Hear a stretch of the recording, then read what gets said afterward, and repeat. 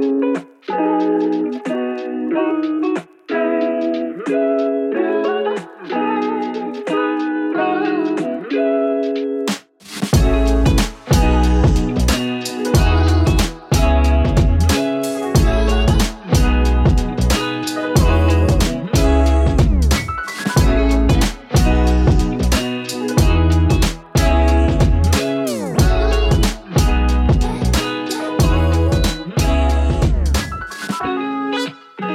everybody, welcome back to Free Indeed. Thanks for joining me again, or us I should say. Thanks for joining us. I have another special guest episode for you. Welcome back, my good friend and familiar guest, Garrett Marshall. What's up, guys? Hey, thanks for coming back, Garrett. We're going to get into some really good things tonight. Garrett is going to elucidate on some topics for us to bring some encouragement, some knowledge, whereas maybe we don't know certain things when it comes to certain spiritual aspects of this Christian walk. And for some of you, maybe you already know some of this. For others, maybe a first time hearing it, but just sit back, grab a hot cup of coffee, tea, something, enjoy it. And I'm going to start off with a little prayer real quick. Okay, well, Lord, we thank you for this time. We pray you would bless the ears of those listening. Bless us, Father, as we work out on this episode. We pray that you would speak to us and through us. We pray your wisdom, your knowledge, and what you want to say today through these topics, God, would just shine a light for those listening and us, Father. Anything that somebody needs right now as they listen to this, God, let it touch their hearts. Let it bring freedom, and that we could walk after this episode a little bit taller, a little more confidently, Father God, in what you've called us to do and who you made us to be. We thank you for that in Jesus' name. Amen. Amen. Amen. All right, man. Well, go ahead and kick it off with the first topic that you want to dive into.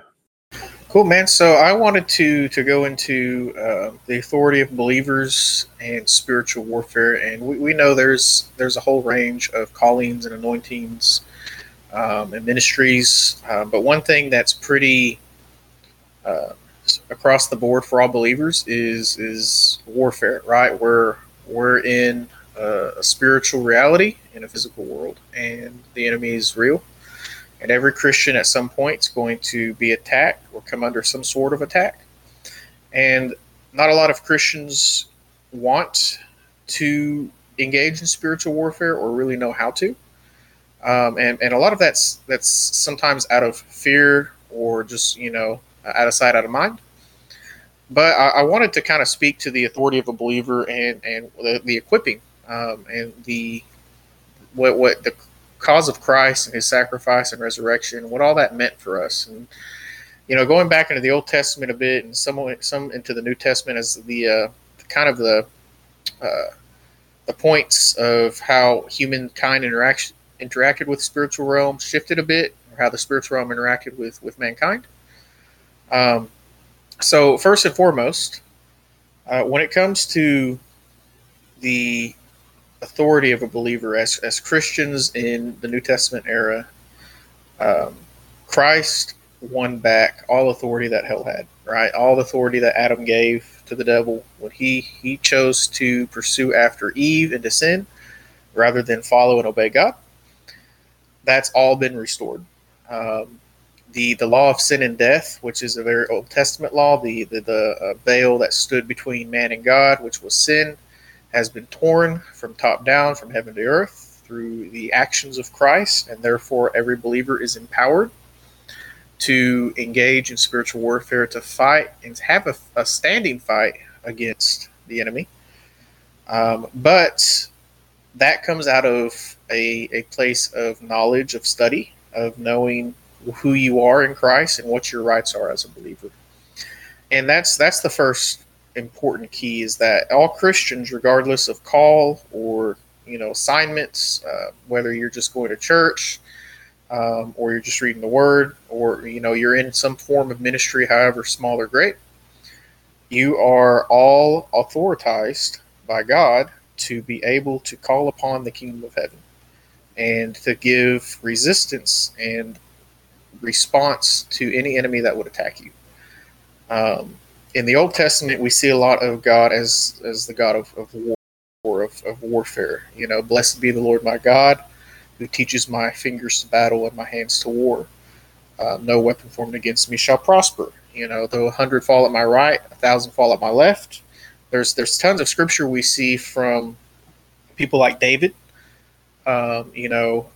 Aaron, as he goes into the promised land to fight the Philistines.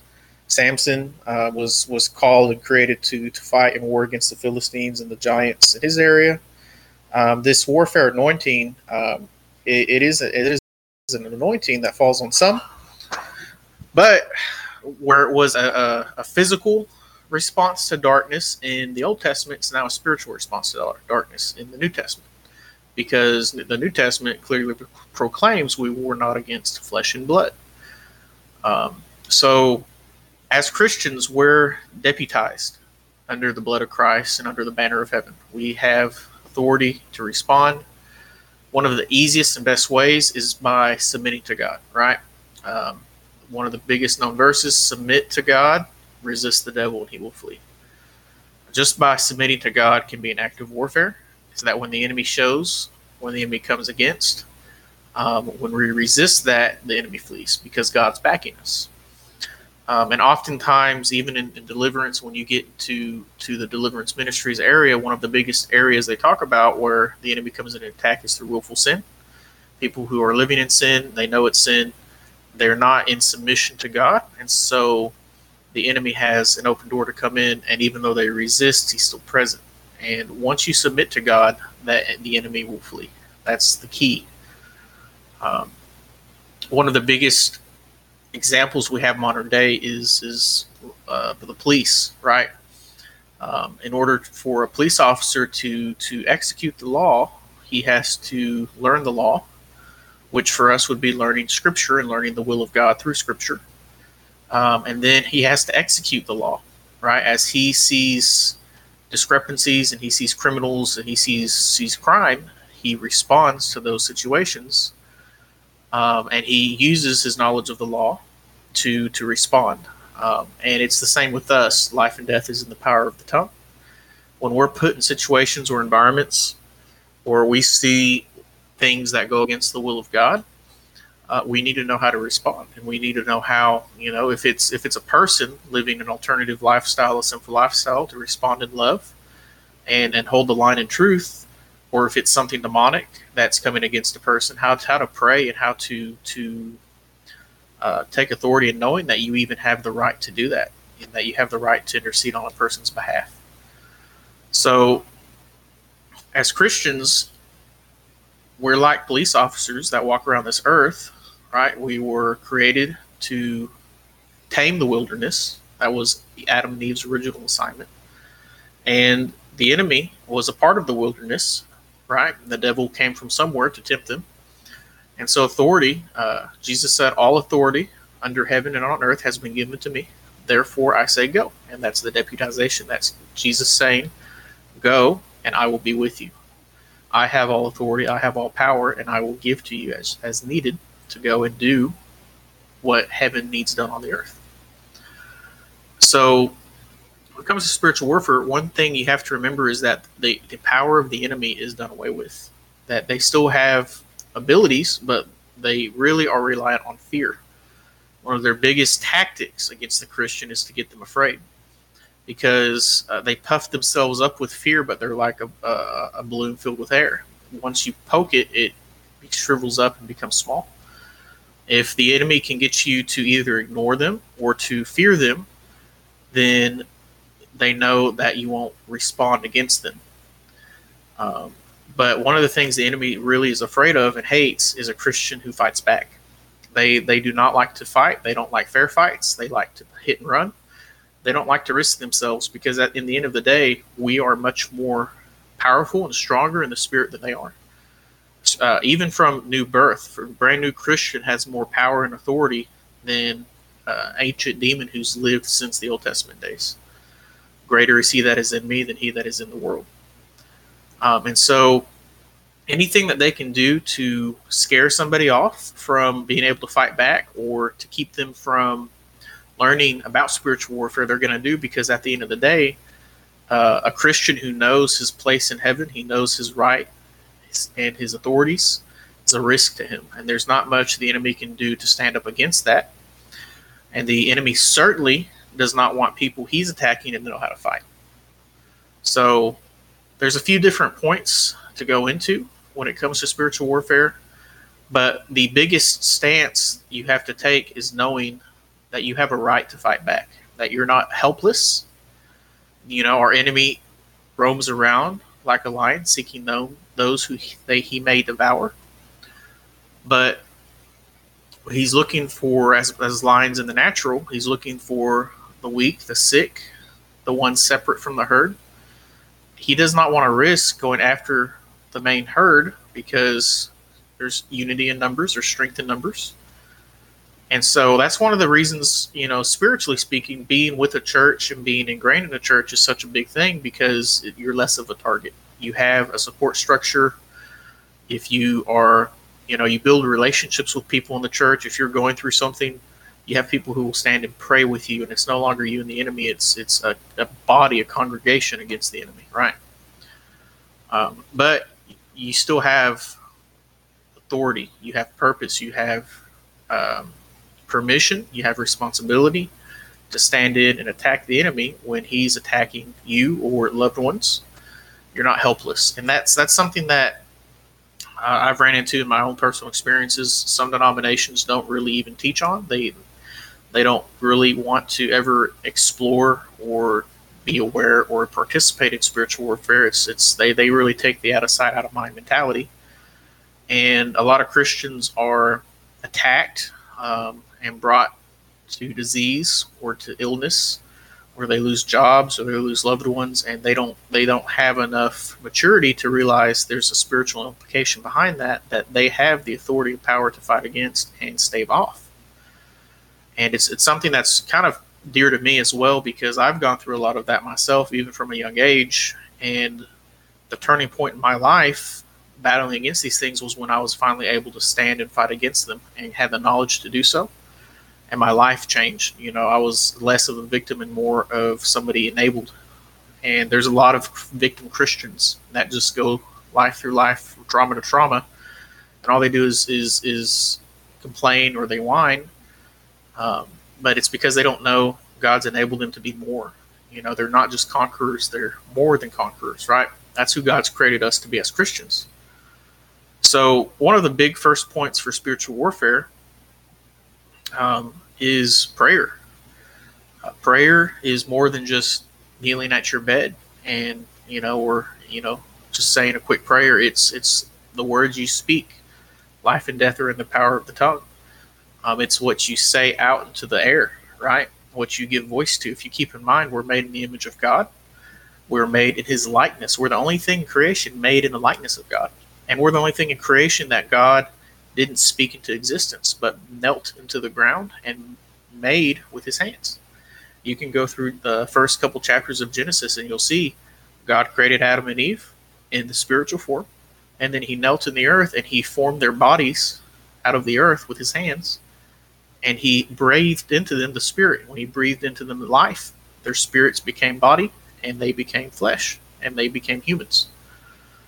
Everything else, it was let there be, let there be, let there be. God's speaking. So we're very unique in that regard. Even the angels in heaven, they were spoken into existence. They weren't created. So as someone made in the image and likeness of God, there's some of that authority in us. What we speak, what we say, there's life and death in our tongues, comes to fruition. And there's even secular studies where they, whether it's plants or bags of rice growing mold or, bread, they speak curses over one, they speak life into the other, and there's, a neutral that they don't do anything with. They find, in plants, the blessing plant grows more, the cursed plant grows less or shrivels. The mold grows more in a cursed environment than in a blessed environment. It's, and It's this principle that exists. It's almost like physics. What you speak into others, right, often becomes their belief. So there could be a girl who is very beautiful, very smart, but if she's raised and is called ugly and dumb her entire life and upbringing, she'll never believe she's beautiful. She'll never believe she's smart. It's a binding thing. That stuff's true in the spiritual realm as well. Proclaim to the enemy who you are. Proclaim to the situation you're experiencing that you're an overcomer, right? If you're in an accident, proclaim, I will live and not die. I will not be maimed or marred by this. I will have supernatural recovery. Those are prayers and those are statements, right? And it's much more than my Father who art in heaven, hallowed be thy name. It's a living, realistic example. When you see an ambulance drive by, God help them. Let everything be good in their situation. That's prayer and that's spiritual warfare.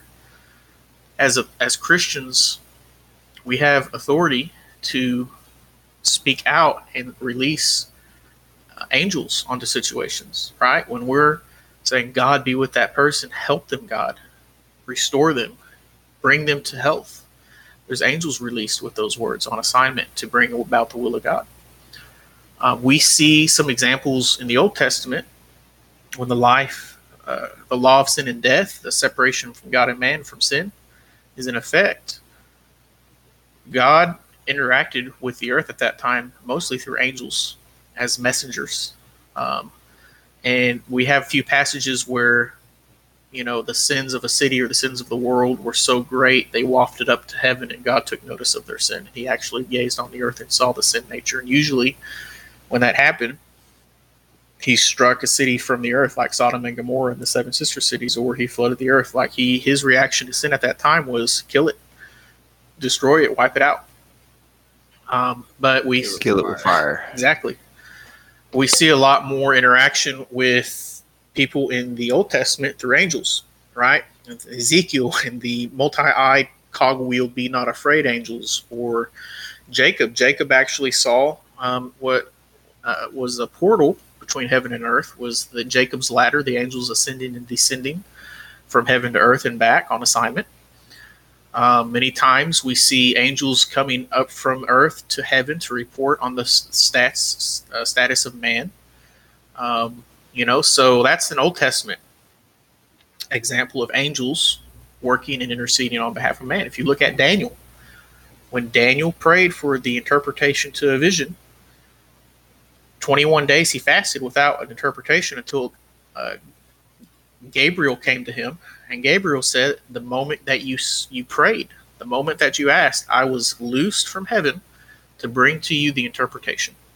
But the prince of Persia intercepted me in the air, and I warred with him for 21 days until your fasting and prayer caught the eyes of God. He saw what was happening. He sent Michael down to release me that I could come to you. Right?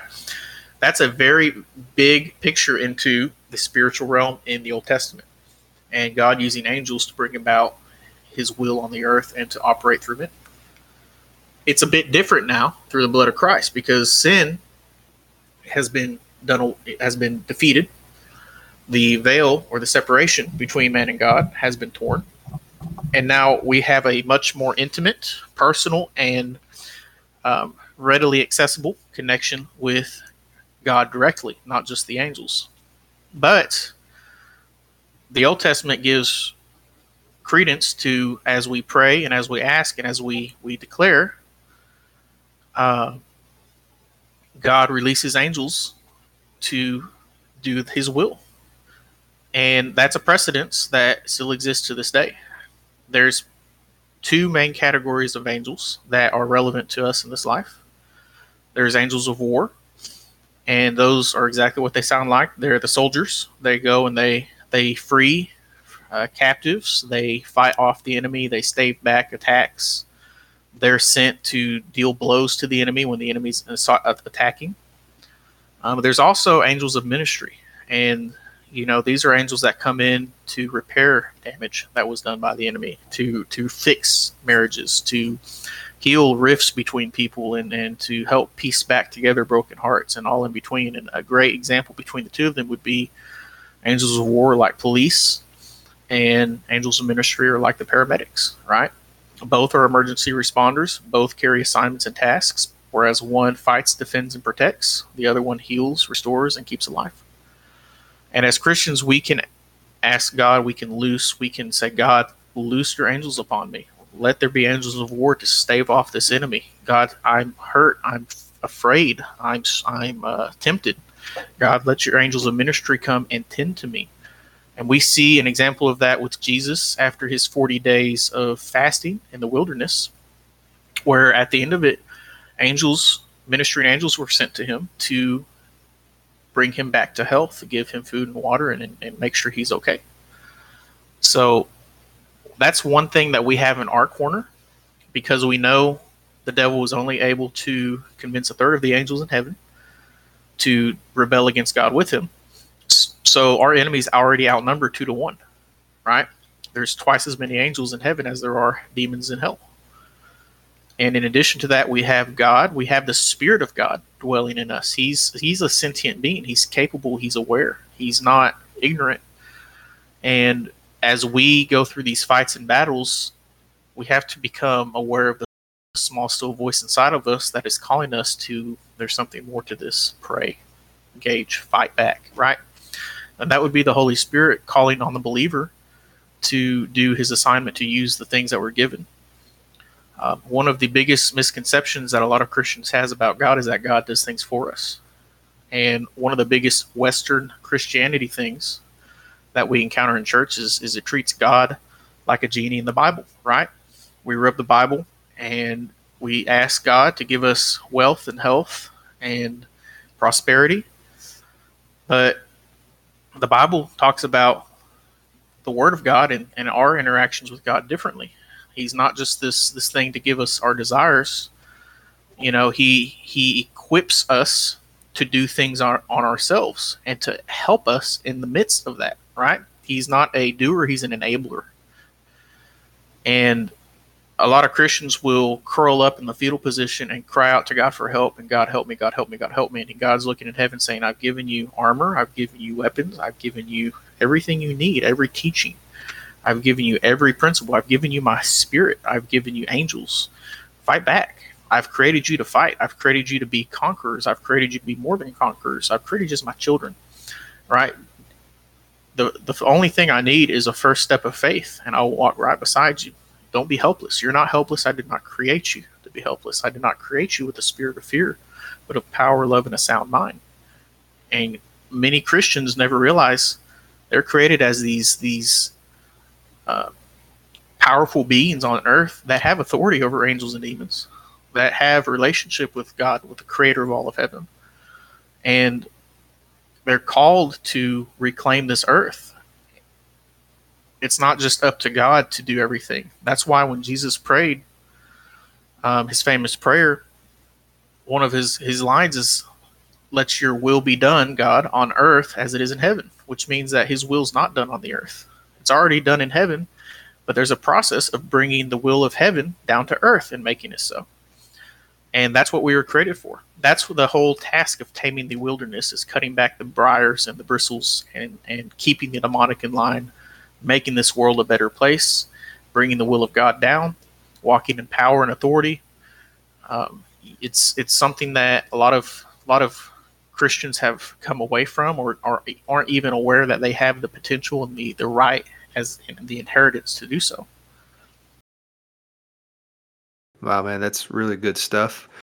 I love how you mentioned and reiterated that we have the right. And I don't know about you, but one of the things I had struggled with before, and I'm sure others have, is seeing, like what you mentioned, the authority, the call, the biblical precedent to take ground for the kingdom, to do what Jesus said for us to do. However, also struggling with a inferior complex where you feel like you don't have the right because of sin or because of your past or because of just the way you grew up. Like I shared before, I was heavily bullied in school, and others listening to this maybe were as well. And what are on the natural side, even Christian or not, that can create such a inferiority complex that when you see these wonderful, grand things in the Bible that say you're more than a conqueror, you're an overcomer, you're a warrior, all these great things, it can almost be overwhelming to receive that, even though you may want to. And as a kid, I wanted to, and it's way better now. But there are times too where it's like, really, God, like, are you sure? And so, what would you say to anybody who maybe grew up in the church, or maybe they didn't, but they see in Scripture these awesome things you just mentioned, and they see the biblical precedent for it, but they still struggle with feeling like they have the right to do it because they feel like maybe because of their own mistakes, own sin, whatever, that the enemy actually has a point when he accuses them of something, so that it kind of stops them in their tracks from proceeding with what they see in the Bible that they can do, but in the natural they feel stubbed a little bit. So, and if I'm understanding correctly, it was like how to grasp the authority and the inheritance and not live in like insecurity or fear, but being capable and aware of who you are in Christ. Was that correct? Yes, actually living it out despite your inferiorities for whatever reason, whether it's like I said, sin, or whether it's um, maybe failed attempts previously to pray and things didn't happen the way biblically it was supposed to happen, or you thought it was supposed to happen. Dealing with those kinds of disappointments, how would you? What would be your remedy for that kind of situation? Studying the Word. You have to know who God says you are, and it's at no fault to any believer in any phase to have wrong assumptions of man and what man is. We're fallen beings. We were born into a fallen world. We're raised by fallen parents, and we can't trust the words of men or their interpretation of scriptures solely for our understanding, because there's many doctrines out there like we're sinners. We're always going to be sinners. Every time we breathe, we're sinners, and that's our place in life. And God is the God of the Word of God. It stands against such teachings as that we are sons of God. That though the righteous fall 7 times, they're not called unrighteous. Right? That we have to study for ourselves the Word and let the Holy Spirit open up His Word to us. And a few scriptures that come to mind on that, some pretty strong ones. If you go into Genesis 11, when it's talking about the Tower of Babel, God says, "Let us go down and see what they're doing." Right, and when He says "us," He's talking about the Trinity. And they go down to the earth and they see that man is making this tower, and at the time it was a ziggurat. It was a temple to essentially the devil. Right, it was and it was the devil riding off of certain authorities that man had to alter creation that he didn't have, to go into heaven and wage this war against God. And Genesis 11:6 says that the Lord said, "If as one people speaking the same language they have begun to do this, then nothing they plan to do will be impossible for them." And that's huge for God to say, if man is unified, nothing's impossible for them. Right? That you have to read into that. There is so much. You got to think, if you played out the Tower of Babel, eventually they're going to get so high that they're going to learn, oh, the tower fell. What do? We need to do this. They'll advance math and physics, and they'll learn these things to build this tower, and then they'll learn about thinner oxygen, and then they'll they'll make oxygen, and they'll learn about the space, and they'll all these things. Like when God says there's nothing impossible for them, talking about mankind and unity, that's huge. And then when we go to Psalms 82, it says, "God presides in the divine assembly. He renders judgment among the gods. How long will you judge unjustly and show partiality to the wicked? Defend the cause of the weak and fatherless. Uphold the rights of the afflicted and oppressed. Rescue the weak and needy. Save them from the hand of the wicked. They do not know or understand. They wander in the darkness. All the foundations of the earth are shaken. I have said, you are gods. You are all sons of the Most High. But like mortals you will die, and like rulers you will fall." That is a proclamation God made over the judges of the earth, the people who had the Spirit of God. He called them gods on earth, sons of the Most High. That is a massive, massive proclamation by God about man. And later on in John 34 through 38, when the Pharisees and Sadducees were harassing Jesus and saying, "You claim to be God, that's blasphemy. How can man be a god?" Jesus answered them, "Is it not written in your law, I have said you are gods?" If he called them gods, to whom the word of God came, and scripture cannot be set aside, what about the one whom the Father set apart as his very own and sent into the world? Why then do you accuse me of blasphemy? Because I said I am God's son. All right. Those few scriptures should shake and rattle any teachings or conceived notions that man is a weak, fragile creation. Man, when God created man, he created man to be rulers, to be authority figures, to walk and live and breathe in power, to have authority, to do great and mighty things. Not just the men written in the Bible.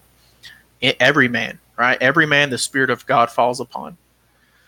And for God to call his children gods on earth is a major, major proclamation from God. It doesn't mean that we deserve to be worshipped or anything. It's more or less the calling of anointing, that he's calling man on earth, your authority. You're the dudes that are in charge of earth.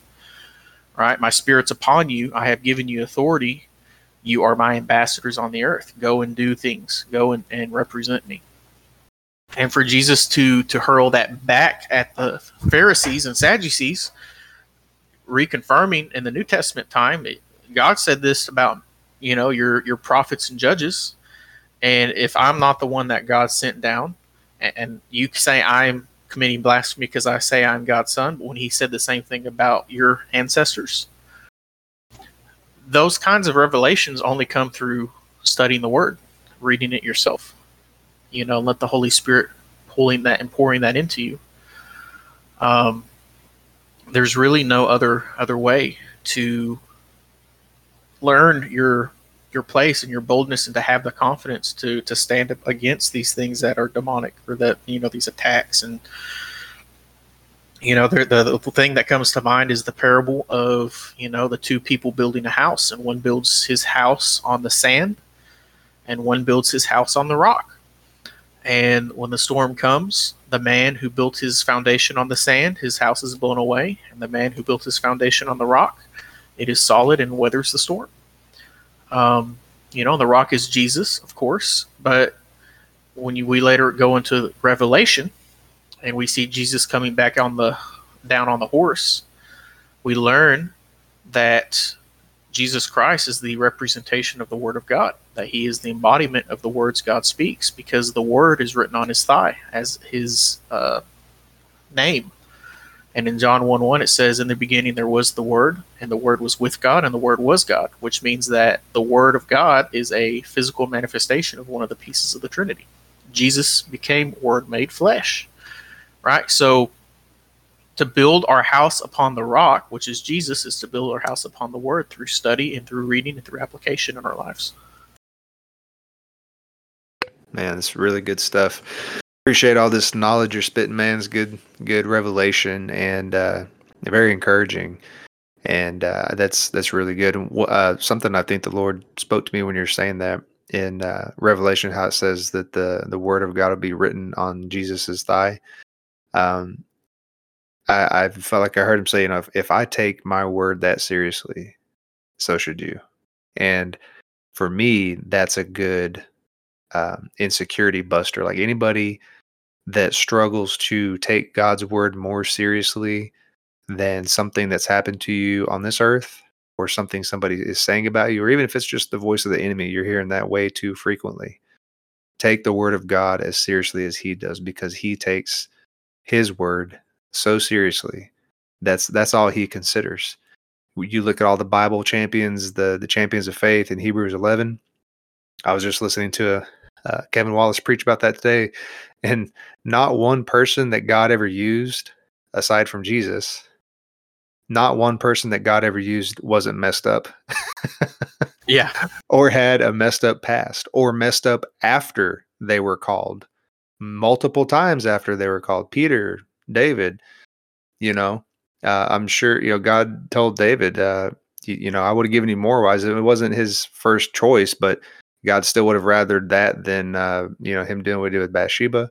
And, you know, I'm sure there's other things too that, if you're going to categorize it black and white, all these people that God used, we're we're not supposed to be sin conscious, but for those that struggle with the sin consciousness, God has forgotten more than we'll ever remember. He's forgotten more than we're ever going to remember.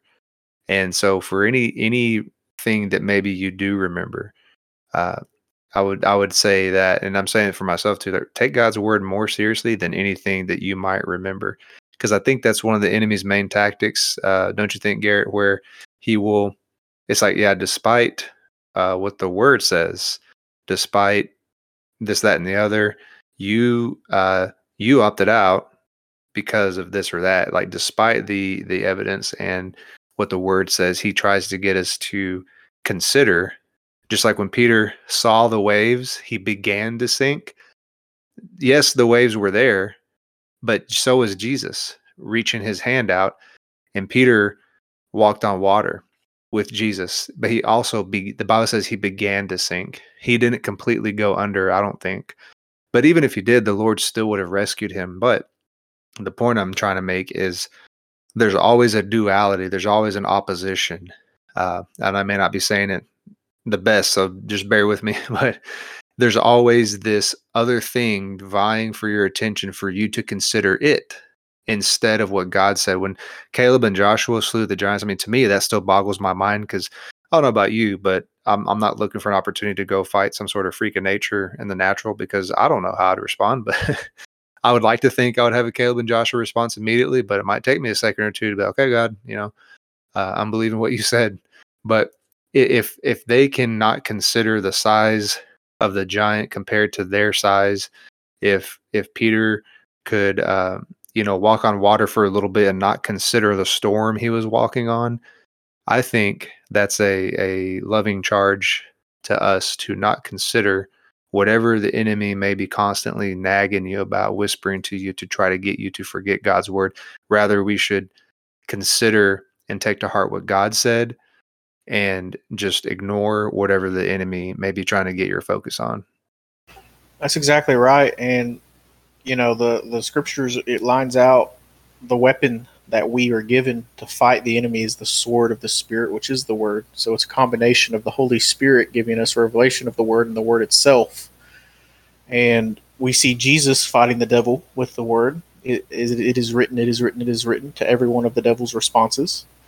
But there's too many Christians going into war with a butter knife, and that's because they don't understand the word. They're not taking it in for themselves, or they're not going into studies and breaking apart the word, and that could be through books or through, Bible studies, or, preachers breaking down certain aspects of the word. Like so many Christians, they don't want to be in the war, but you're born into a war, whether you're a Christian or not, you're in it. That's just the nature of things. So you either, suck it up and become competent and fight and have some form of defense, and you're well able to repel every attack of the enemy. Or you just lay down, curl up in the fetal position, and take it. And sadly, there's a lot of Christians that do that, and it's not what they were made for. And a lot of your confidence comes from seeing that you are capable, that God has made you capable, that you can overcome the enemy and his attacks. And that confidence grows and builds each time you have a victory. Each little victory turns into a greater victory, right? And even with David, before he ever fought giants, he was fighting wolves and lions and bears, in the fields, and God was preparing him. God didn't just throw David into a fight with a giant. God brought things to him and helped David realize the anointing that was on him, the call and the power that God had given him to do these things. And when the actual fight, the big fight came to David, he had no fear. I don't remember how many stones he picked, but he picked, I think, around 7 stones, maybe more, maybe less. But he got 1 stone for Goliath and a stone for each of his brothers, and not 1 stone more. David fully expected that the first stone would drop Goliath, and he got 1 stone so that if Goliath's brothers charged into the fight to help their brother, he'd have a stone for each one of them. Right? But that level of confidence comes through experience and through small victories, building, Mhm. and seeing God is good and God is faithful and He is with you in the midst of the fight. Man, that is so good.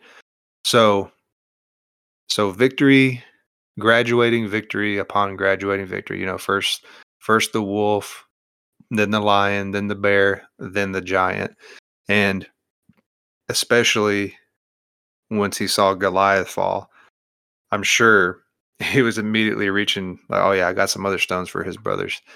I like that about just kind of mounting those small victories until you gain that sense of continuity. Like, okay, yeah, I know what to expect, and I think that's a good thing we should do is face each day, face each situation, each attack of the enemy with that expectation for victory.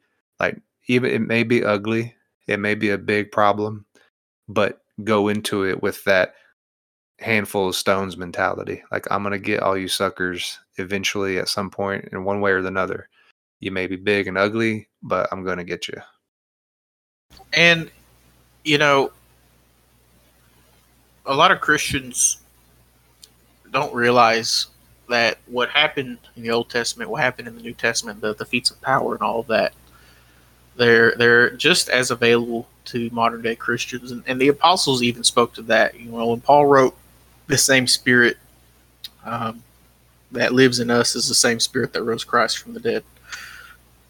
You know, they're referencing the power that resurrected Christ is the power that they carry with them. Well, it's the same Holy Spirit that we have today. You know, and a lot of Amen. one of the big reasons why a lot of Christians don't see that level of power is because they don't pursue it. They don't put forth the time and effort necessary to learn the word and to build up those confidences and to pray and ask God for those and seek those things, and then put themselves in a situation where they're going to pray for somebody who has some sort of issue, and maybe something happens, maybe something doesn't. And a lot of times when Christians they pray for somebody and nothing happens, then they just give up. But that's not what we're called to do. It's growing the power. It's growing the relationship. It's showing to God that this is something that we're staking on faith. God, in your word, you said, "Will I lay my hands on the sick and they will recover?" And it may not have happened now, but you're not a liar. So I'm going to continue pursuing this, and I'm going to continue studying this, and eventually it will happen. It's guaranteed. If you believe God, every Christian has access to that, regardless of maturity and experience. Any Christian can take God's word at face value and put it into practice. And don't be discouraged. Keep doing it. Keep trying. Keep putting effort in. When it happens, make sure to give glory to God and realize that there's something there. God wants those things to happen. God hates infirmity and sickness and disease, and God wants Christians to step up and stand against it. And if a prayer ever fails, if it never works, it's never on God's side. God's not saying no to that specific thing. It's something with us. We lack the faith. We lack the understanding, the insight. There were times in my life when I was pursuing that stuff, and I would pray, nothing would happen. And out of nowhere, somebody later on would reference a book or a preacher who is on that specific subject, and it would cue me in on certain things. Until when I started praying for people, I would see healings, or I would see these things happen. I realized, like, I just had a mental block. Like, I had doubt. I had these preconceived teachings that were not scriptural, that I got from the church from early on, that were getting in the way. And these things revealed and kind of unblocked a lot of that, and it helped me connect to God on a more personal level too. Yeah, that's really good, man. And I'm glad you talked about that, about doubt and the mental block, because one thing, and there's scriptures to support this, but kind of putting it my own way, is our minds are like a switch. If you can flip that switch, there will be nothing off limits to you. And there's several verses that talk about, like Romans 12:12. I may have the verse wrong, but I know it's Romans 12, where Paul says, "You'll be transformed by the renewing of your mind." The transformative power of God has to flow through the renewed mind. If we try to have a transformed outcome with an old mind, you're going to get a unsatisfactory result. And just like you, I've prayed prayers in the past and felt like a brick wall. Nothing happens, so on and so forth. But something that has helped me is kind of tying in back a little bit to not considering anything else. All those yeah, but thoughts, those are from the enemy. And God kind of gave me a little revelation earlier today while I was at work. It's always the yeah, but thought that tries to short circuit the power of God so you can receive a healing, a deliverance, get your confidence back. Kind of like one of the themes that we're lighting up tonight is getting our confidence back to have those victories again that we need. And one of the ingredients, because God isn't married to a method, but some of the ingredients for victory, obviously, because it's straight up scriptural, is renewing your mind. But in practicality, what that looks like is one of the things is not considering, not giving your mind to what the enemy is saying. Yeah, but you sinned last night. Yeah, but what's in your past? Or yeah, but it didn't work last time. This is the 10th time now. Even brother so and so prayed for her. She's still not better.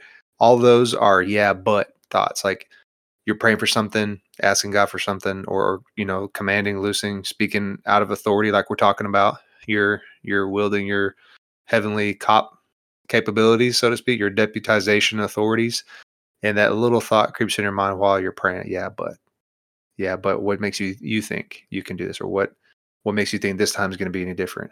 Or yeah, but what you did last week, you're not qualified in this, where you're disqualified. You should turn in your badge. All those things you could say are the waves of the sea, that if we consider those things, we can be like Peter and go from walking on the water to sinking in the very thing that we were conquering at one point just a few seconds prior. So the power in having those results, or at least one of the key ingredients, is having a single mind for the Lord, to only consider the thing that we need to do, like pray, and then the outcome that we expect, the victory, just like David, like we talked about, to expect that, and not give our mind, not give any attention to the yeah, but whatever your yeah, but thought is. I just want to say the blood of Jesus has destroyed all the yeah, buts that the enemy could ever dredge up against you. That's exactly right. And a lot of Christians fight the yeah but devil. And the great way to beat the yeah but devil is with the word of God, with the sword of the word. Amen. And that's a big spiritual warfare aspect. When doubt enters into your mind, you have to know the verse to counteract it, the verse that speaks life in that doubt. And for an example, if you're praying for somebody and the yeah, but you just messed up last week, how can God flow through you? The verse, the righteous fall 7 times and yet are not called unrighteous, should be the thing that springs into your mind right away to counteract. And it's a clashing of swords, right? And it's a mental thing with a spiritual thing going behind it. But whatever you're struggling against, if it's doubt, if it's insecurity, even if it's a besetting sin or an addictive repetitive sin, if it's anger, if it's fear, there's verses for all of that. And if you have a specific area you're struggling in, you need to look up and read the verses for that and memorize them and get them in you as much as you can, so that when that thing comes and attacks you with it, your response is the word, just as Jesus responded with the word against the devil. And if you struggle with condemnation of sin, and the enemy comes and cuts you with that, or it tries to, you can respond with the righteous fall 7 times and yet are not called unrighteous. Or he is just and merciful. If we confess with our mouth and repent of our sins, he will cleanse us of all of our sins and cleanse us of all of our unrighteousness, right? There's so many verses that any struggle you have, there's a verse for it. And whatever, because we're very diverse and we all have different vices and different fights and different struggles, find the verse that befits that and use that as the weapon. Very good, man. Appreciate that. And while you were speaking, you said there's a clash of blades. I think that's a good title and a good um, theme for the Christian when you're in warfare is embrace the clash. Embrace the clash and let your confidence build again, because we can't help but clash swords, cross swords with the enemy. And the very fact that he's crossing swords with us means there is something, there is a truth that is precious to us that we're living our life on, that he's concerned enough about to draw a sword against you, so to speak, and come and try and steal it or destroy it. I've had those seasons. I'm sure you have. I'm sure many listening right now have had seasons where God has had to restore, or maybe you're in a season right now of that. And there's things I'm still believing for and pushing through for. But that ministered to me. Embrace the clash and let your confidence rise again. I think that's a good principle because, excuse me,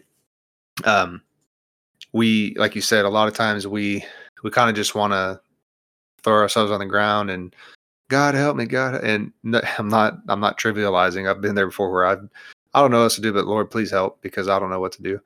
And but on the whole, like you said, I think God expects us to fight. He's like, come on, I want to see you win. I think it's from like a good father that has trained his son. And let's take a specific sport, for example.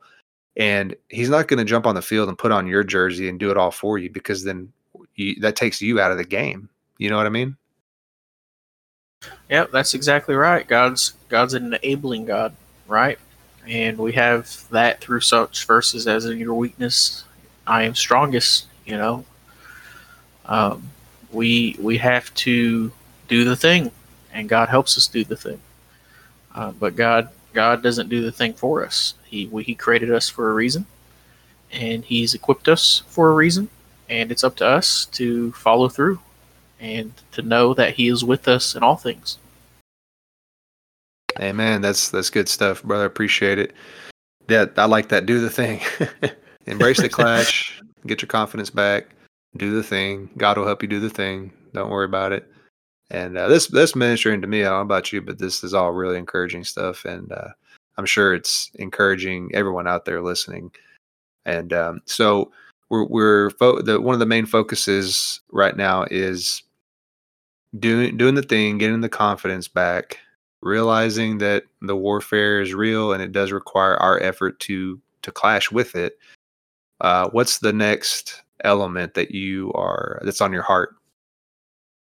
Well, there's stages to this. Anybody who wants to grow in this area has to realize that God will never throw you into the deep end of the pool, right? He's first going to teach you how to swim, and then he's going to take you into the shallows, and he's going to be right with you, and he's going to build up your strength to swim, and he's going to show you different techniques. And then he'll be with you as you begin to go into deeper parts of the water until eventually you're a capable swimmer. And he'll only jump in if you get yourself in trouble past that point, right? It's like that with really anything of God, and especially with spiritual warfare. God doesn't, thrust upon somebody these great challenges so that they can learn, right? There's sometimes that the enemy just comes and attacks, and it's not fair, even at a young age. And those people, that's not God's will, but God's in the midst of that to help teach them so that they can fight. So there's some people, it seems like they're on a sinking ship and they got to learn fast. But that's not the case for everybody. And if you want to get better at spiritual warfare, don't have a flinch dog mentality, right? A beaten dog mentality where you're always flinching for the next hit.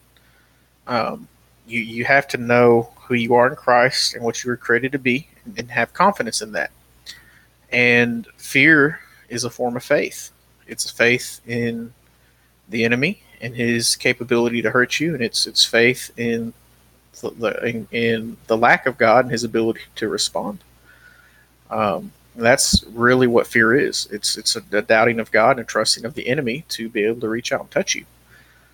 Um, and that's not the appropriate faith for a Christian, right? And that's why God says that we've not been given a spirit of fear, but of power, love, and a sound mind. And so, as Christians, we should walk in confidence. We should know who we are. We should be able to not flinch when the enemy attacks, but respond and attack back, not just defend against, but make the enemy regret coming after us, make him pay in blood for coming after us and our loved ones, right? And when you become that level, when you reach that level of competency and confidence, you'll find the enemy doesn't come around too often. The enemy does not like taking lickings. He does not like being wounded. He does not like a Christian who knows how to fight.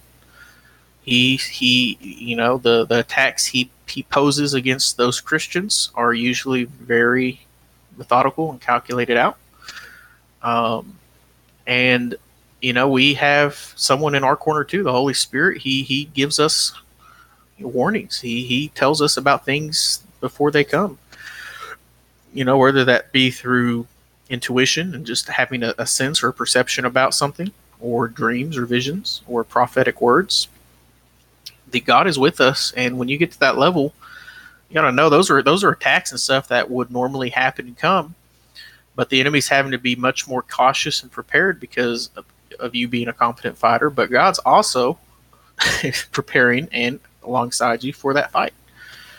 And it's not a fair fight when a Christian knows who he is and uses his authority against the enemy.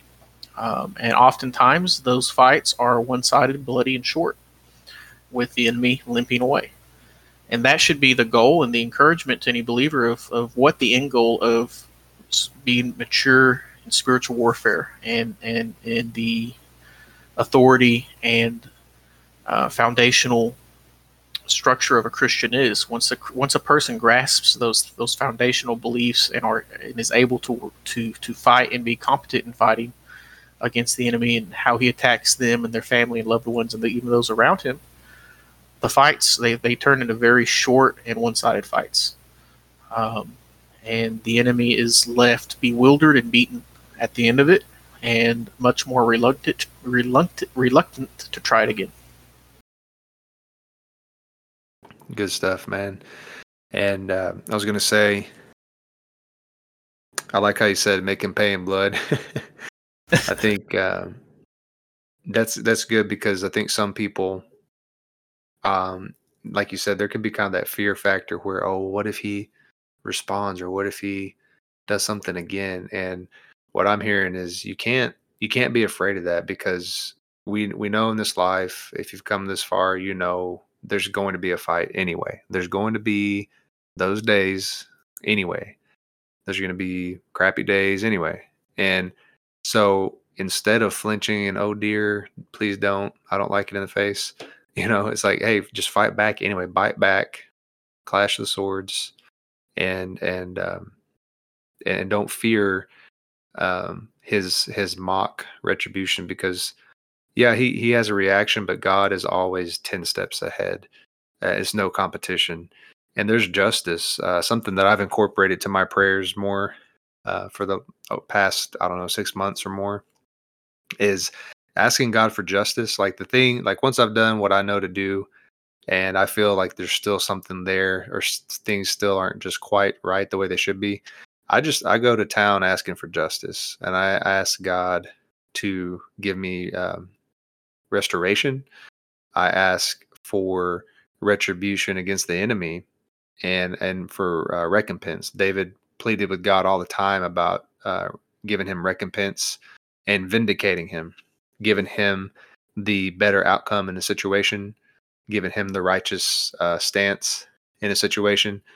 And that's something that I've seen the evidence of that, and it's good to pray that. And I just wanted to encourage anybody that maybe you're fighting, and if you feel like it's not going the way it's supposed to, maybe incorporate that prayer too for God's justice, vindication, and righteousness. And because there's things too that we're not aware of, more than just a demon or something. Like there could be witches, there could be others that know good and well what they're doing. That because you're a Christian, they are against you, and God can either turn their hearts, turn the situation, or whatever He's got to do, to give you the ultimate victory. And for those, Garrett, that um, like me and you, I think we're kind of natural born fighters, and I think the things we've been through, we sometimes we kind of grin maybe at the opportunity to fight back, to the enemy. But what about if someone out there is listening and they want to do this? They want the victory, they want the moxie, if you will, to do this, but they are overcoming maybe not just the initial fear of, hey, this is a spiritual battle, kind of weird stuff. But what if they're also overcoming maybe character traits and flaws? Maybe they're a timid person. Maybe they're kind of they feel like a nerd or something in the kingdom. Like they just like, um, you know, something like they don't fit in the armor that they were given. What would be a word of encouragement to those kinds? Just to know that like you're created for a specific purpose, and not everybody's created to be frontline fighters, but every Christian's created to be a fighter of some kind. And that looks looking at the different ways people are created to fight into warfare. It falls under your anointing, what God created you to do. Maybe your brand of warfare is um, art. You're very artistically gifted, and you use art to represent the kingdom, and that's your way of fighting. It's not the people who cast devils out of people and exorcise people, exorcise demons and bless houses and confront demonic presences and demonic curses, and those are that's an anointing and a calling in and of itself, and those people are well equipped and eager to do those things, and you shouldn't feel you know nervous that that's what all spiritual warfare is. So this spiritual warfare is your car starts making a weird sound, and you pray and you say, God, I declare my car is going to be just fine, right? That the enemy will not devour what is given to me by you.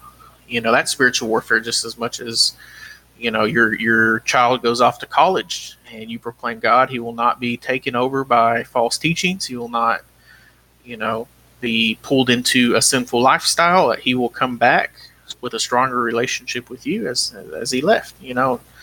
Like those are all spiritual warfares, and that those are all much more practical for every believer. So don't be scared off by spiritual warfare. Just learn how to grow in the area God called you, and know that regardless if God's called you to be a backliner in the war, a frontliner, or just somebody in the ranks helping and fighting, everybody needs to know how to fight. It's if the guy next to you is carrying a great sword and you're carrying a butter knife, you're going to be scared to fight. You need to learn the word, and you need to be better equipped, because there will come a point. It's guaranteed. The rain falls on the wise and the foolish. You will come under attack in some area, some way, whether it's a disease, whether it's through your children, through a loved one, um, through just a really evil and aggressive and selfish boss or coworkers. Whatever it is, you need to know how to fight those things, and how to pray and proclaim who you are and the word of God, and take authority over situations. That's good. Well said. Well said. And so, um, something we're going to cover on claiming authority, and kind of you tapped into it a little bit there about declaring. Talk about claiming authority over situation when you feel odd presence, exercising your authority, all that kind of stuff. There, I know that's something we wanted to touch on. So this is something I heard preached by Dan Mohler, um, and I practiced and experienced a bit myself. And it's not something that I've really ever heard taught a lot of in church, but it's something I've seen fruit of. And there's scriptural applications for it, and there's scriptures about it. And if it kind of goes online with, in the Old Testament, the Ark of the Covenant, which was the box that the Israelites would carry with them, and eventually was staged in the temple in the Holy of Holies. That was before man was cleansed of sin, and God dwelt in a box. Um, and God went with them wherever they went. They carried the Ark of the Covenant to battle, and and they'd open it, and they would destroy the enemy, or anywhere the Ark went. Not a single soldier of the Israelis would ever die. All that stuff, right? But God's plan wasn't to live in a box; it was to live in man, His creation. And when Jesus died, we became the Ark of the Covenant, the carriers of the Spirit of God. And because of that, we have authority everywhere we go. Um, and one of the most common ones that most Christians run into is negative atmospheres. And it could be just people stressed out at work. It could be a negative coworker, a negative boss. You just get to work and just like, oh man, there's something off about the day. That is something you can take authority over. You carry the Spirit of God. You carry everything that is the Spirit of God, and you carry it, essentially a nuclear warhead inside you everywhere you go. And all you have to do is let it out. And what that looks like is, if you're in a situation, or in a negative situation at work, you can just under your breath just say, I claim authority over this. I declare peace. I declare happiness. I rebuke stress. I rebuke fear. I rebuke anger. In Jesus' name, I claim it done. Just something simple like that. And you may have to do it a few times, but you'll notice the atmosphere in the room will change. Same thing with presences. If you ever feel ick, if you ever feel like, man, there's just something wrong here, same thing. I claim authority over this in Jesus' name. I cast it off. I declare and I release angels of war to clear this out. One of the biggest ones I've seen with that confirmed this for me through practical application was, I was at a men's fellowship event for my church, and they had a guest speaker come by, and he gave a little mini sermon, and it started out good, and then it turned into conspiracy and false teaching, and it was so blatant. Everybody in the room was cringing, and nobody was going up to say, okay, man, that's good. That's, whatever, respect or just fear of confrontation. Nobody was stepping up and saying this is done. And he was getting into some crazy stuff, how like the COVID vaccine was altering your DNA and making you demon and things like that. And crazy, crazy stuff, man. But I that thought came into my mind about that. And I just, under my breath, I said, this is over. I claim authority over this. I declare this false teaching for what it is. I cancel it. I confound this guy's mind. He won't speak anymore. I end it right now in Jesus' name. As soon as I said that, he started stumbling over his words, and he couldn't really say a complete sentence. And he's like, I'm just going to end it there, guys. And he, like, within a minute of me saying that, he was done. And this guy was like in the height of, he was really passionate about what he believed in, and he was trying to share that passion with the room. And I realized, like there's, in the physical realm, this guy was just preaching something that was off canter, but in the spiritual, there was a spirit tied behind that. And I released, whether it was the Holy Spirit or an angel or something like that, to come in and stop it, and it stopped. That's an aspect of spiritual warfare that not a lot of Christians think about. Like, it's not just attacks of the enemy. It can be negative atmospheres. It can be false teachings. It can be, evil presences. Or if you're a parent and your kid's having nightmares, and you walk into his room and you just feel like there's something evil there, like there's a heaviness or a fear or something, proclaim it. Like, I cast this out in Jesus' name. I release angels of war to chase this out. I release angels of ministry to minister to my son or daughter, give them peace and peaceful rest. That's all spiritual warfare. It takes seconds. It's just the proclaiming and releasing of something as ambassadors and vessels of the Holy Spirit, that he may do his work on this earth and bring about his side of things. Amen. It's good stuff.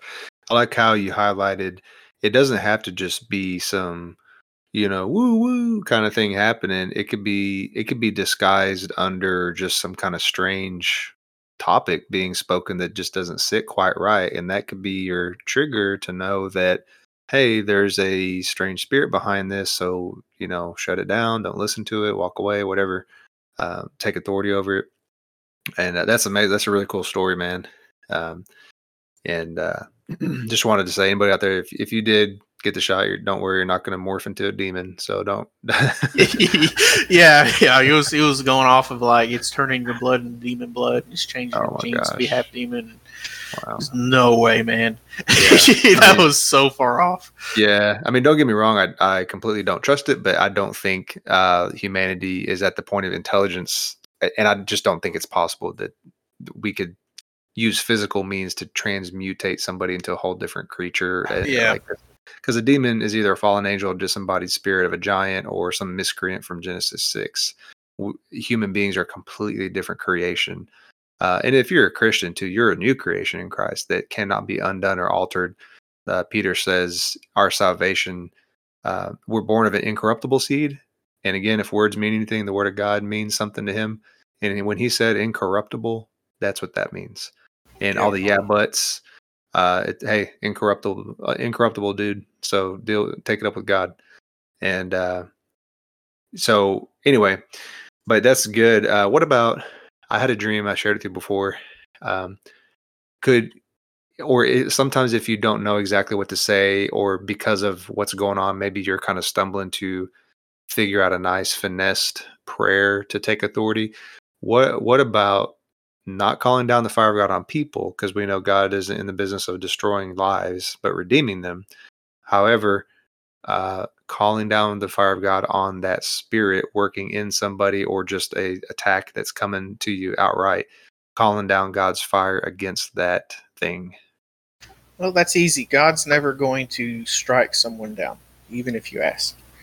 And faith follows intention, right? The story I heard, where I heard that line, Dan Moeller was praying for somebody. This was his testimony, and they had a headache, and he's like, "Hey, can I pray for you? I think there's God's telling me there's something up with your head."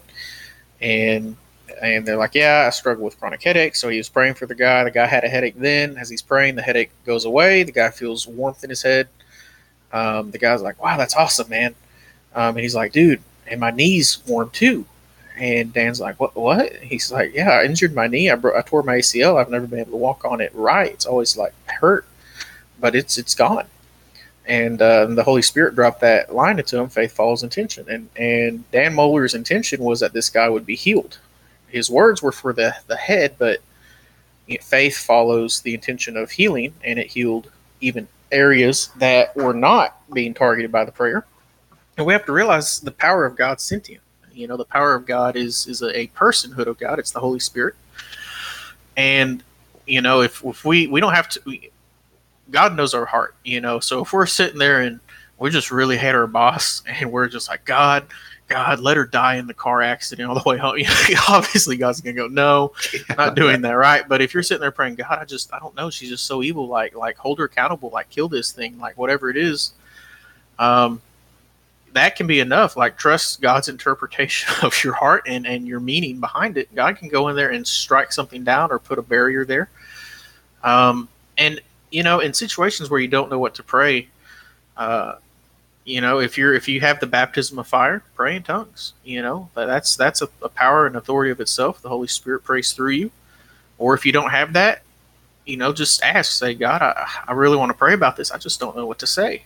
Help me. And then just be still, be quiet, and open up your mind and let the Holy Spirit put words or thoughts or a starting place in your mind. Like the Holy Spirit will help you pray, and you can sit there and say and just listen. And it's like maybe your aunt is going after the will of, dying grandfather, right? And it's tearing the family apart, and it's going to put a big rift, and you just don't know what to pray. You don't want to go against your aunt, and you're just like, God, this is a bad situation all around. I don't know what to do. What do I pray? And you just sit there and you wait, and you're just quiet. And as you're waiting, in your mind, it says peace. You pray for peace, and you say, God, I pray for peace in this situation. Father, there be peace between the family. Father, your will be done. And, once it starts going, it's easy to pray once you have kind of a starting point.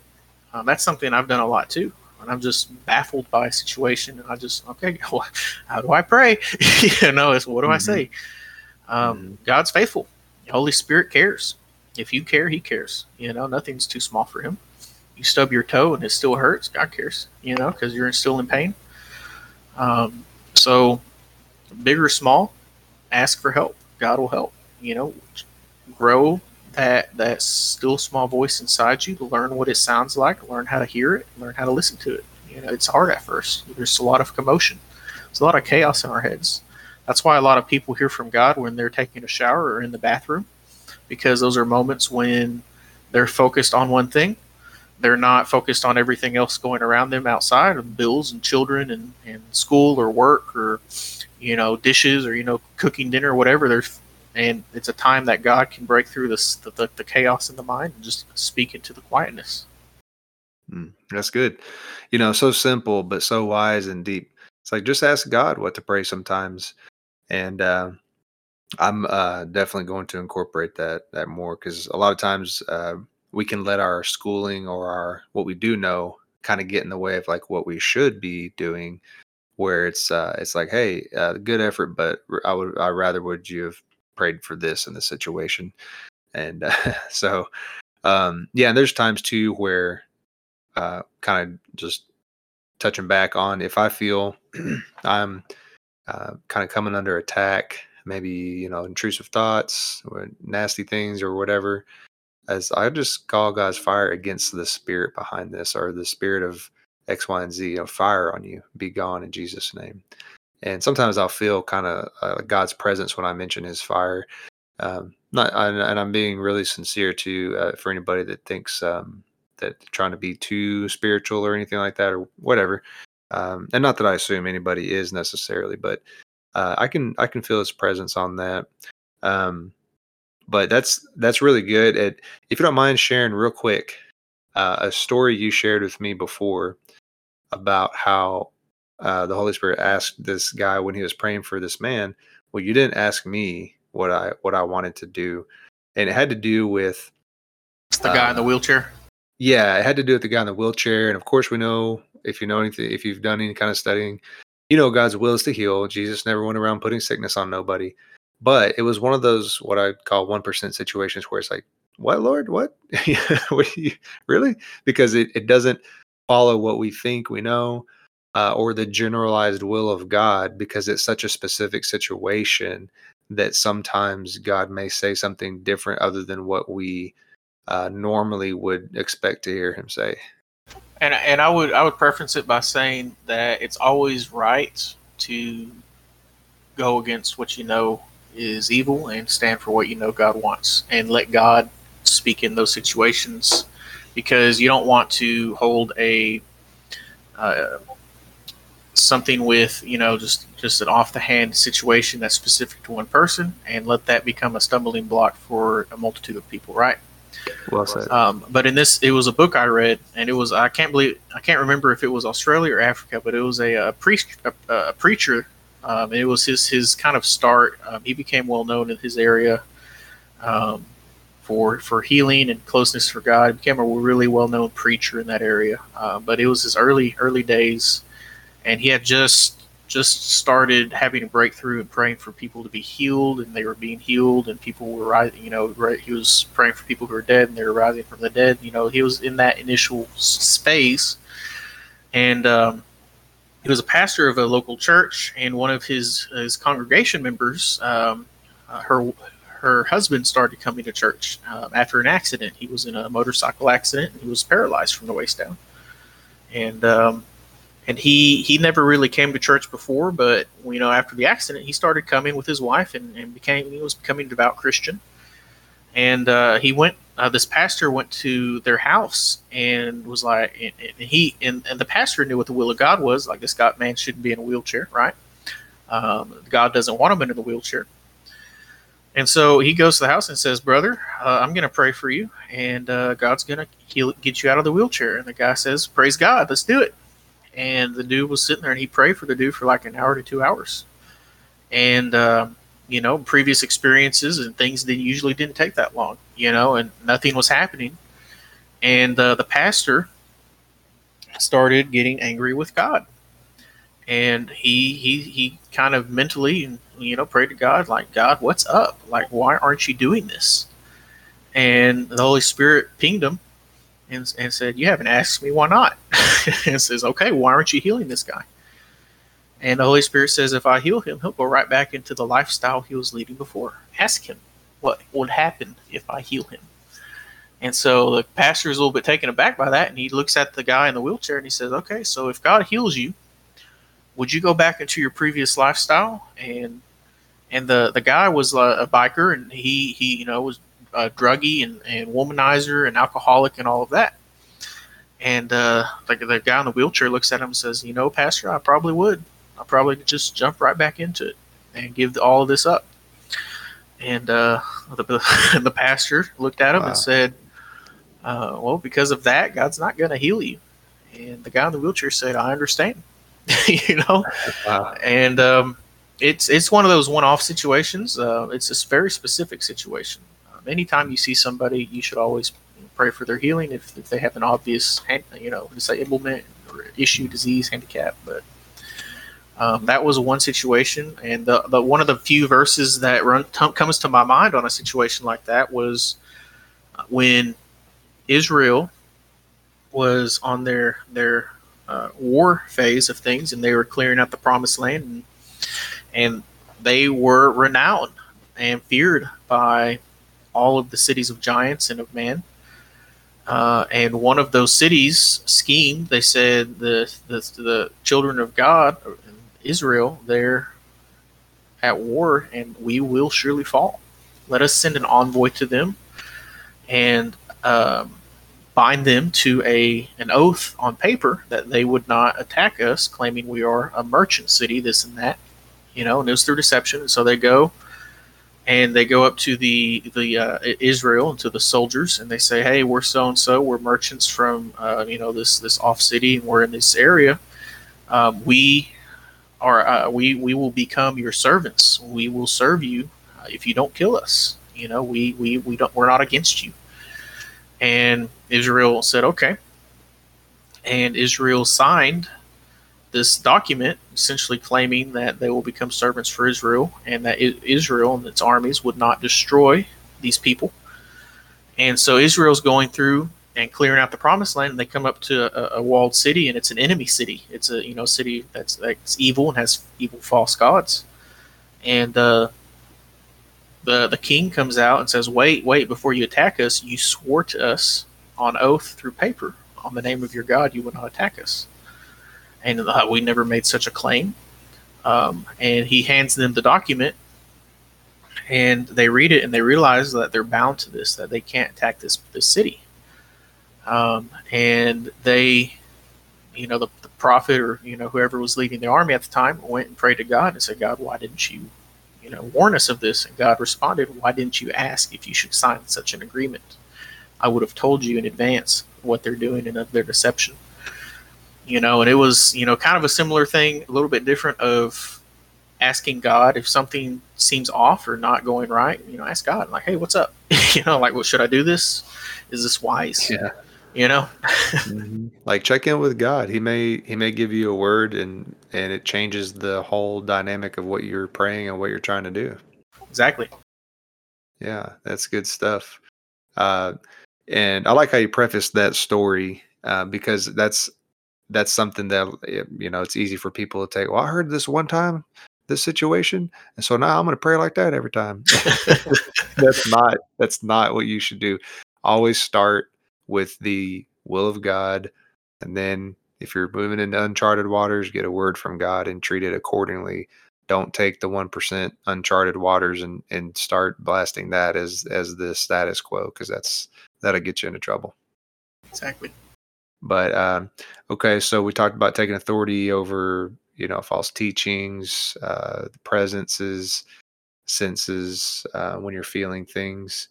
Um, what would you say? And we can move on to the next note after this. If excuse me, if somebody's dealing with maybe a recurring, well, maybe we just answered it. If someone's dealing with a recurring situation, maybe just go to God and get a word about like why is this battle on repeat or something. I guess that would be a good If it's a idea. repeating battle, you have to first do a self inspection, right? Are you living in any areas of sin?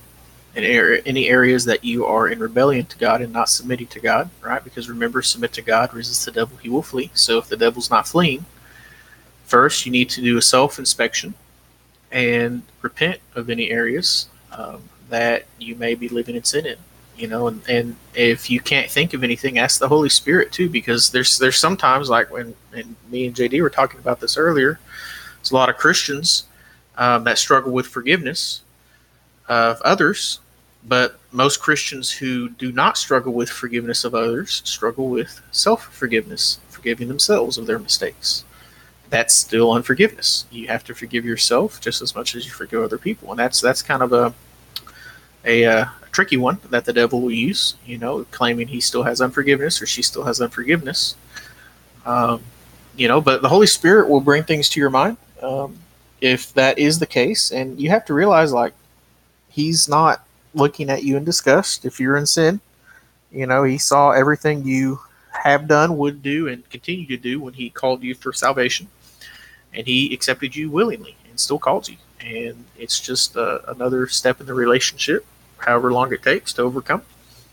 He's never disappointed or upset or, angry with.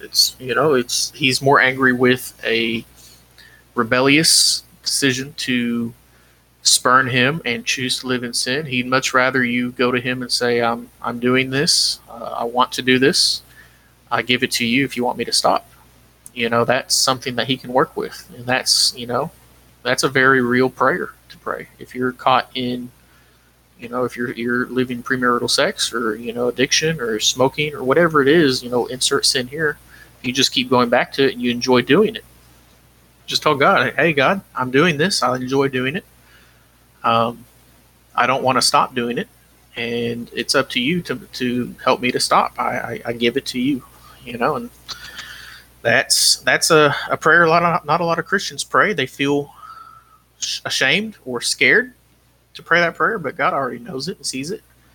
And what that is submitting your heart in the midst of sin, right? So you're in submission to God. You're acknowledging what you're doing is wrong, and you're offering it up to Him to change, and not in it being in a state to change it yourself.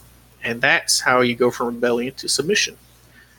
And once you get into submission, then you resist the enemy and he flees. Sometimes it could be, another outside source, somebody in your household bringing something into the house, whether it's their own willful sin or, sinful activity, lifestyle. The enemy has an in there. And that's something where you can ask, yeah, God, what's going on? Is there something going on? Is there somebody else in the house bringing this in? It can be something as simple as even, people will go overseas or to different places and buy little trinkets and tourist items, not realizing they're an idol or there's some sort of paganistic belief behind them. I had one with a dream catcher. I used to have a lot of nightmares. To me, a dream catcher, I had no idea what it stood for. It was, just something pretty that I won at a contest, and I have some Native American roots in me, so I was like, hey, cool. Didn't realize dream catchers were a paganistic witch doctor thing that drove off evil spirits. And as soon as I got rid of it, the nightmare stopped. Mm. It can be something like that. And the way I found that out is the Holy Spirit. I said, Holy Spirit, why am I keep having nightmares? And I looked at the dream catcher and he said, there it is. And I Googled it and I learned about it. And I said, oh, this is a pagan idol, essentially. I'm going to get rid of that. So if you if you're in a situation where things keep happening in a specific area of the house, they don't happen in other areas of the house. A story I have with that is um, my pastors. They when they bought their current house they live in, early on, they get into some of the worst knockout, drag out fights of their life in a specific area. And they never fought like that before they moved into the house. And if they were in other places of the house, they would never fight. It was just in that one area. And the Spirit revealed to them that there was some sort of taint in that specific area. Something bad happened in that area. And they blessed the house, and then the fight stopped. So there's not really a step by step method. Um, Spiritual warfare is very fluid. The enemy changes his tactics, and the Holy Spirit responds accordingly. And we have to be open and available to hear from the Holy Spirit. So if you're going through repetitive attacks, ask God, ask the Holy Spirit what's going on. He may not directly tell you like, "Oh, it's this." He may send a book, or he might send somebody to the church, and hey, I bless houses. Oh, I need my house blessed, or something. He'll bring some sort of outside influence to help cue you in on what's going on. That's one of the other ways he speaks. Is through other people. That's good, man. I appreciate that. And shout out to anybody out there that has a house blessing ministry. That's needed these days. Becoming more and more apparent, where people move into a house that's haunted, or just like you said, like some sort of tainting in the spirit, where it still holds an effect because of what was invoked by things people did and open doors. And Yeah. it's a lot of people are spiritually uninformed, and so when you do that, you go into a place, you're going to get uh, affected by what's there. So that's pretty Yeah. good. So that's a good call to anoint your house. My parents were given uh, elephant, bedazzled elephant from some coworkers who were from India that they picked up. They were friends with these coworkers, and their coworkers went to India to visit family and came back with some gifts for friends and family. They gave my parents the set of elephants like that, and my parents didn't realize that those were idols. That my coworkers really knew that, and things were happening around that area, and we got rid of them through a house blessing. It stopped, um, and Wow. to kind of get into the spiritual science behind that, there's things called anchor points. It's their doorways or portals or entry points for spiritual things to come through. Think of like a back door. Uh, get around get around the defenses and get through a back door to get into the house. Um, and it's we can sanctify those things and make them blessed and get rid of any curse. But there's action behind that to do that, and it's not just an item. It could be a room where somebody was beaten or molested or killed, or there could be really bad blood in an area that just tainted it through evil and malice and some sort of demonic presence in the past that lingers, and created some sort of anchor point there for that, which would be the case for my pastor and his wife. There's whatever happened in that kitchen in the past before they owned the home was pretty bad, and it caused an issue in that area. Um, and there's angelic anchor points too. When somebody goes and blesses the house and they take anointing oil and they're anointing the doors and the windows and they're proclaiming blessings and angelic guards and postings and rebuking the enemy and declaring doorways for only angelic and heavenly beings to enter through, all that, those are anchor points too. And they're essentially just stationing angels around those points to guard the house and to stand at as patrol and make sure nothing evil comes in.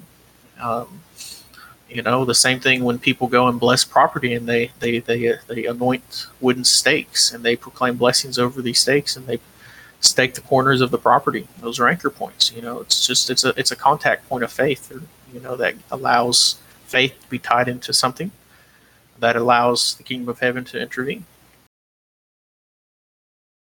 Very interesting, man. Really good stuff. And yeah, I know I've blessed the home and anointed rooms and things like that. And there's a time for it for sure.